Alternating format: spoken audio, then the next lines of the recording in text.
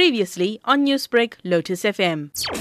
It is only the message that we have noted, which is from the gift of givers, and as the department, we are still looking at it and to verify it on the TCT as well, as so that we can be able to provide consular services that are necessary to Mr. Shiraaz Mohamed. So far it's quite difficult and to comment until we have done everything that we needed to do, and we have on the TCT of the message that we've received. I know you said investigations have been ongoing now into this. Any status on that?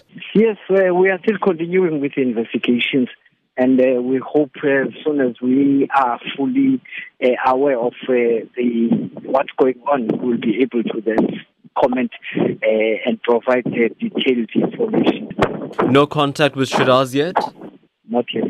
So in terms of this now, just hypothetically then, how does the support and relation and consular services work, ideally, if you do locate him? Look, we rely on based on the information we are receiving, and then we try to follow up the leads, and hopefully that because there are even rumors that he is with the Turkish intelligence, we will then be contacting them to verify that information, and what else we need to do from our side as the Department of International Relations, and we take it from there then in terms of even contacting the family and be able to give them a full background in terms of what has happened and where the whereabouts of Mr.